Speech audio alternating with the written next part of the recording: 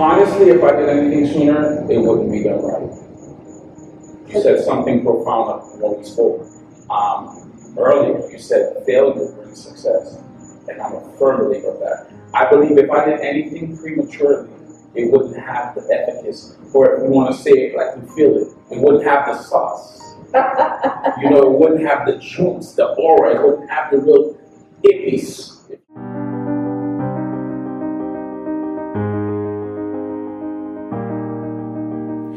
Welcome to another Fire Discussion with Empire, where we share stories to elevate leaders. My name is Mimi, and I will be your host for today.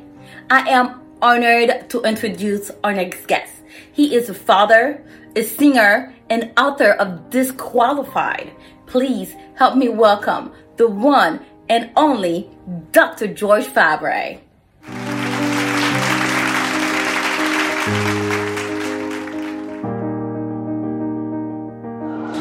George, thank you so much for being here. Definitely a pleasure, and I'm really elated to be here with Midland, aka Mimi, live in Empire. It's just definitely a pleasure. I am honored. Thank you so much. Obviously, your book, Disqualified. Tell us a little bit about this. I looked at it, the Disqualified brand that just came to me in a vision, and I just wanted to remind people that no matter what you encountered in life, you are still qualified. And if you notice the dis part of the word qualified, disqualified, but the dis is X'd out, meaning that you are still qualified.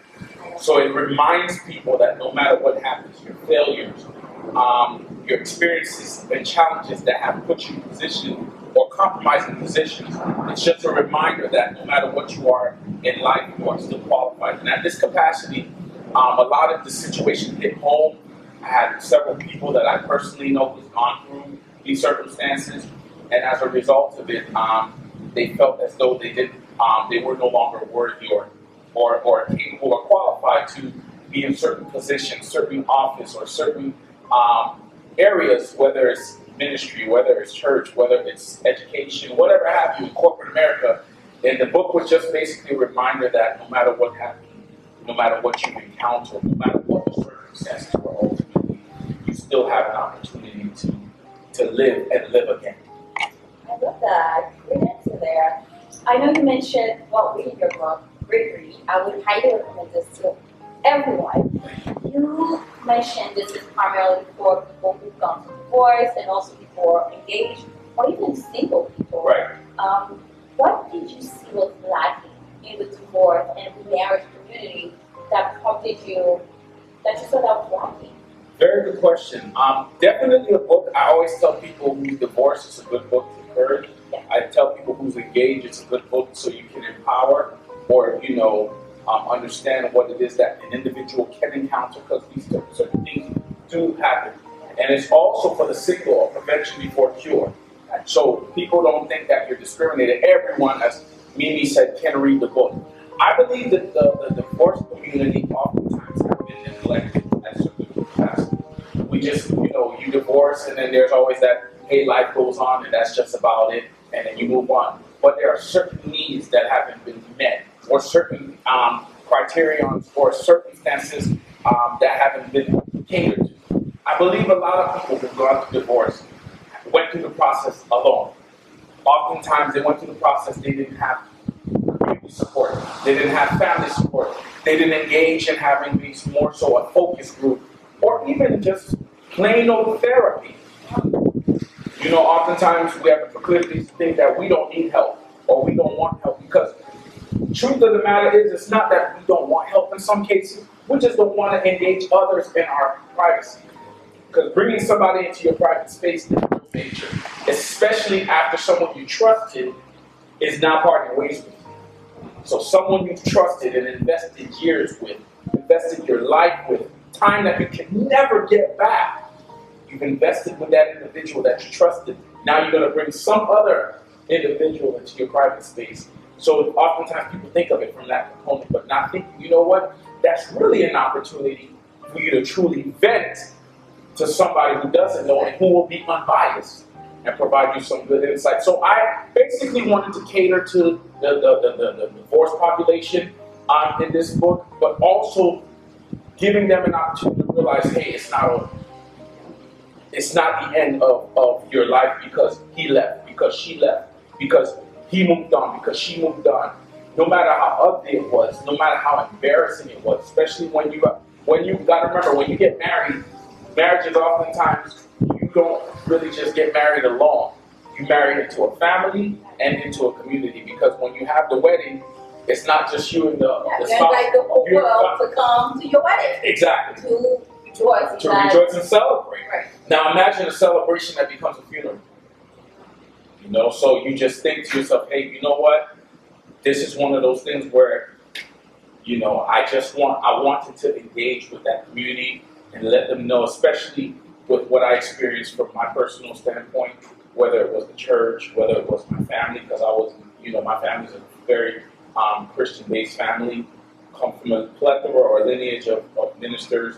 And when I encountered what I encountered, I had so much fingers getting pointed at me. And it's like my back was against the wall. And I said, you know what, even if I may not be able to, in this time, or during my time, be able to sit in a certain platform again, but somebody else from the next generation, and that's my faith, because of this book, will be able to be granted that opportunity to break barriers, break curses, break and build new walls and new platforms that will allow people to hear their testimony, hear this testimony, and do great things. See, I love the fact that you said when you get married, it's like a celebration. You invite everybody over and it's voices something that, you know, right. You don't want to talk about it. It's not, exactly. You're not going to send an invite. Right. Where do you see shame being part of this? I know that is one thing you mentioned in your book. Right. And I know, talking about, you know, it's almost like your marriage is dead. Right. Why do you think shame? We all go through breakups, and it's a painful thing to go through. Right. Why do you think shame is so apparent? Very good question. Breakups, if you're a girlfriend and a boyfriend, breakup is, hey, you go your way, I go my way, and we're done. A marriage is a covenant, which means God, the two involved, and then the two involved with the community, the families merging. So two people from two different environments coming into one home. The shame is essentially that the basic, we don't even need to get detailed. You know, us being as professional and educated as we are, we don't even need to put a prolific answer to it. The shame is just the mere fact that it didn't last. Nobody wants to know that anything that they started didn't last. You open up a business and then the business got marketing and got a promotion out of nowhere, out of this world, and people heard and knew about it just to find out that it foreclosed. Somebody opens up a firm just to find out that that firm was caught in a fraudulent act, whether intentional or non-intentional. It's a shame.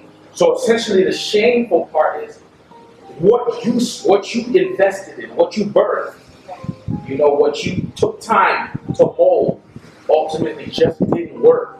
So it's a shame. The community's gonna look at you like, dang, you know, just to think that money was invested, time was invested, all the efforts, emotions are involved, you name it, and just to see at the end of the day, it just didn't work. You know, nobody wants anything that they've invested in, anything that they poured into to fail. You know, so that. Well, to be honest, I read recently millennials. Millennials are looking to the next generation or the previous generation for guidance, as every previous generation looks to the next generation. So the successor is looking to the processor for guidance. Millennials want transparency. I believe a lot of us as millennials, we've watched our parents fake love. We've watched our parents fake the infrastructure of family, and then when we've grown older, we realize our parents really didn't have the greatest relationship. So a lot of millennials are looking for transparency. So when they don't see the transparency, they immediately get turned off. They get turned off from the whether it's transparency from leaders not being real in politics, whether it's transparency from leaders not being real in church, whether it's transparency from from teachers or professors not providing authenticity when they're teaching, whether it's transparency that they're looking for in relationships. So if anything does not provide truth, does not provide authenticity, the millennials, the Generation X's and Y's and the Z's, they ask questions. And moreover, they get easily turned off when they realize that it isn't real. So that's one of the biggest issues that is taking place in our era and in our time. Hence why a lot of millennials are more influenced by the music. Music is telling girls to be, no, girls, you don't have to worry about value. You can do what the brothers are doing or what the fellas are doing and have 10, 20 relationships and still be okay. It doesn't matter. Not with having no regards to real love. Just like men or whatever the influence may be. So that's why a lot of them are resorting to that because they don't see the authenticity in the foundation that they thought was real, and then to grow and find out and realize that it wasn't. True. I think music is a way of releasing oneself. Of course. I used to hear you sing all the time. And are we going to be honored with a piece today? No. Not today. No, but you know, I'll do you one better. I'm going to post some material on my Instagram, my Facebook page, so anybody watching can jump on, watch, and you can enjoy. I love that. We'll take it. There's more to Dr. Farber than we think, and it's so sad we're not going to hear a piece. But with that being said, how would you describe your childhood? I know singing was part of it. We're not going to be honored with that today, but how would you describe your childhood? Come from two wonderful parents, great parents, 3 sisters, great family. I feel like my childhood was a great childhood. My parents did all that they could to provide for us, to make sure that we didn't have want or need for anything. They made sure that they created a path for us to be the businessmen, businesswomen, entrepreneurs, whatever I am to anybody today. My siblings, whoever they are, to whoever they are today, but at the end of the day, we don't care for validation. What we were created for, we believe that our parents made sure that they paved the way to do so. And, you know, come from a God-fearing family, you know, ultimately, you know, I cherish my parents for the investments they've made and continuously, you know, wish all the time, constantly post my father from time to time here and there. I'm his junior, by the way, God rest his soul. You know, I constantly sing his praise because my father was really one who was esteemed by excellence. And I definitely feel like he was a man who walked to the beat of his own drum, and he created the notes. I always say that. So definitely come from a great family. No reproach in any sense of the word where I have to question what they didn't do or did do. I believe whatever I experienced was meant for me to experience it because there's a voice that needed to be heard from a generation that was going through and that was going to be going through. And that's why I feel like I'm the voice for the millennials, Generation X, Y's, and so forth. You mentioned family, you mentioned trip before, and obviously we've been talking about divorce and relationships. How has 2020 shaped those things for you? Man, 2020 has been quite a journey. 2020 was one of those eye-opener years, I think, for everybody. I mean, if you look at the pandemic, 6 million plus and counting million jobs, millions of lives being lost. I would think family has been a very important factor. If it wasn't always an important factor, I think it's become more of an important factor because now you understand, hey, you can have family today and it can be gone the same day or tomorrow. So I would say 2020 basically taught me the real true essence of family, being driven, don't let anything stop you, because we didn't let the pandemic stop us. Right. Matter of fact, we made tremendous sales. I mentioned that on one of my podcasts actually recently, how a great deal of our sales, because I was interviewing business owners, and we mentioned how a great deal of our sales soared during the pandemic. And it was all on approach because people want to see progress. People were drifting to online shopping. Hey, I got merchandise online, go buy that. One of the folks I interviewed, he's actually a groomer and a mentor. He said his business tripled during the pandemic. So it was really contingent on the individual and how they handled it. And I also used the opportunity to educate more people. Like in my podcast, I spoke of the top 10 jobs / careers that have sustained during the pandemic that people can cultivate. Definitely something that people can go check out and get more insight. So I believe that 2020 provided more of an open eye for families to clean together, but it also provided a heart for the hustler, heart for the grinder, for those to hunger more, for different ways to gain success and do it legitimately, of course, and with passion. I love that. With that being said, it is all about George, so it's okay if I'm not in there. With that being said, edit that part out. With that being said, it is all about you. You mentioned 2020, how it was a good year for a lot of business owners. We did lose a lot of lives, and I do agree with you that family, it was a time to put family first in a lot of ways.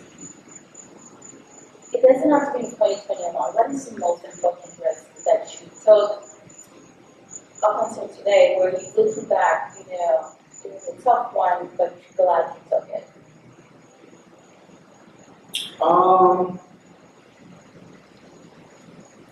I would say my business was really one of the toughest risks, because everything else I won't call a risk. I call everything else I did between 2018, 19, 2020, you mentioned 2020, between those years, I would say everything I did was a necessity. But I would say my business was a risk, because I'm working a 9 to 5. I was still taking courses so I could teach psychology. I then became placed in a position where I went through different phases in 2020, to be honest. I experienced everything that I've spoken about myself. It's different when you're speaking to many and you're encouraging others, and now you're cornered and you have to use the same words and wisdom or so forth that you've helped others with. Now you have to place yourself in a position to help yourself. But ultimately, I will say the business, releasing the book, because I'm not going to lie to you. While writing that book, I had a lot of fears. Nobody wants kickback, but then I got to the place where, come one day, because you have to reach the point where you're not afraid for folks not to like you. And it's okay. You're not afraid for folks to kick back and not agree, because not everybody's supposed to agree.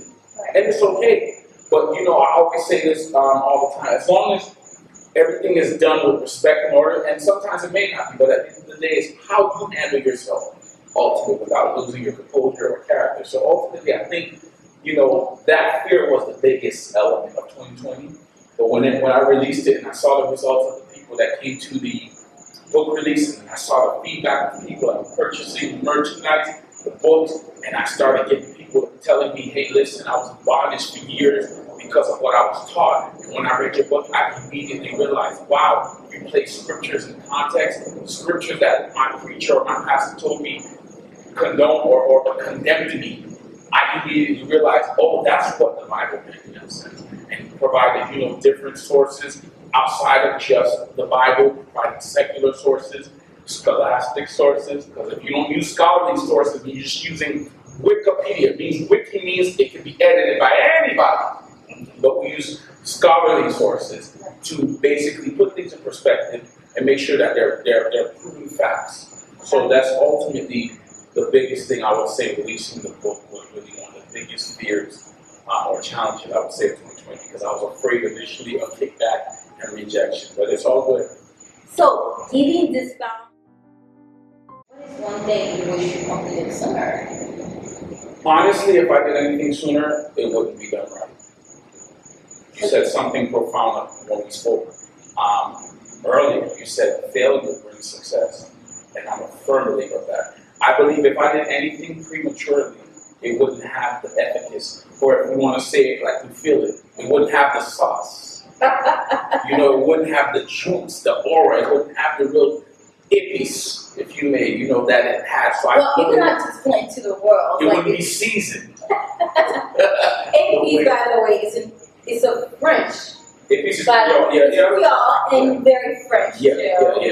Where we're talking about the spices.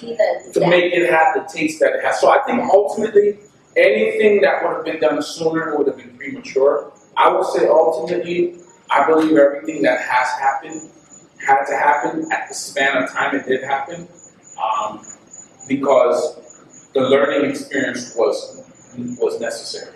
It was necessary to my growth, and I believe that experience allowed me to grow so I can groom someone else or other people. I love that. It's almost like you have to go through this healing process Absolutely. to get to this place. Yeah. What would you say to anyone who has not reached that stage, probably still in that place, feeling broken? What would you say to people trying to get to that healing place? Definitely tell a person who's trying to get to that healing place, first thing before a minister, a friend, someone who's professional, or whatever have you. I think another thing is try to engage with a focus group, others who've gone through what you've gone through, or people who've gone through circumstances or challenges that they needed guidance or they needed each other. Don't do any journey that is trivial or that is trying by yourself. I also feel gaining hobbies, walk, jog, do certain things to help your health. Because when you occupy your mind with positivity, grab your headphones and put on Empire. Listen to the show while you're walking. And while you're walking, you're getting empowered while listening to Empire. It's real. I love that. Your vision, with your mission, and empower yourself in the process. Very good question. I think the best thing that you can do to keep your vision ultimately going is from time to time, you'll get distracted, but you have to learn how to control your distractions. Now, if it's social media, that's your distraction, where the person who hurt you is on social media and you have desires to go check their page. Get off for a little bit. Or block them. I'm sorry. Or block. I think you should block them. And you're hearing it from someone herself who just grab the bag and left. But listen. Very true. But Listen, sometimes you need to stay you need focused. to leave the environment that hurts you, and I get it. So I ultimately feel like a person who's hurt, you have to do certain things that takes you away, because you can't lose the vision. Because you remember, if you lose the vision, there's no longer a mission. The mission now is you getting the job done. But if you lose sight of the vision, you can't complete the mission because you won't know what to focus on. Let me tell you something about losing the vision, and this is in parentheses. Whenever your mind is easily distracted by anything that affected you, that hurt you, whatever, the mind is really, really, really tough. And I don't know if you remember back in the day, mind is a terrible thing to waste. It could easily be wasted. Here's what that meant. You could be so distracted so bad. I remember talking to someone who took them 3 years to get over somebody. That's 3 years she'll never get back. But in those 3 years, if her mind was together, only God knows what she could have done. She could have invested in something, a talent that she possessed. She's a real talented person. And she could have been working on polishing that talent and putting herself out there. And in the span of 3 years, because it usually takes 3 to 5 years to blow in many cases. That could have been her third year, that could have made her blow. But she wasted her mind due to the hurt. And I'm not saying waste because, oh my God, you threw it away, but waste because she positioned herself to remain her. Because a lot of times we remain hurt because we don't get around people who will help build us. Get in a community of people that will be positive. If you're around folks who are negative all the time, or who remind you of what you went through all the time, you're going to constantly be dealing with that same mess. You got to get out of that place. I would never put a timestamp, but that was an example I used because the individual eventually got over the person. And what made her get over the person? She changed environment. She got away from the environment that always had that person involved. I think, as you mentioned, you can't put a timestamp on an individual's healing process. However, an individual can heal if they allow themselves to go through. No one's going to do anything to you you don't know. 100%. That's just the bottom line. So, Well, if you know the right state of mind. of course, but for you to get out of that state of mind where you allow that individual, where you allow yourself to constantly be vulnerable, you got to get help.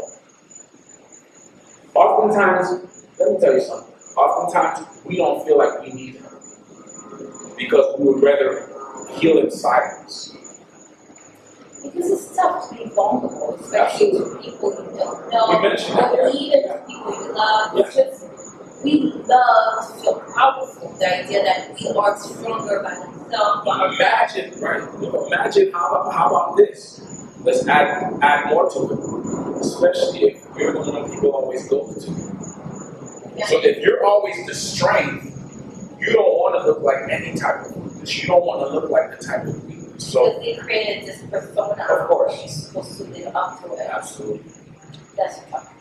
very tough. Very Um, tough. has that been something that Absolutely, because you are the oh Lord, Dr. George I am. I can only imagine that it's something Yeah. people look up to you too, and But not to have a book. Right. Well, I'm gonna finish. You are amazing, and a lot of people look up to you, thank you. and I'm sure there you have a lot of fans who listen to the words you say, watch your action, and when you don't have this moment when you always feel weak, and what do you do? Truth of the matter is, honestly, some people just look at what they see, but they forget that there's something called humanity.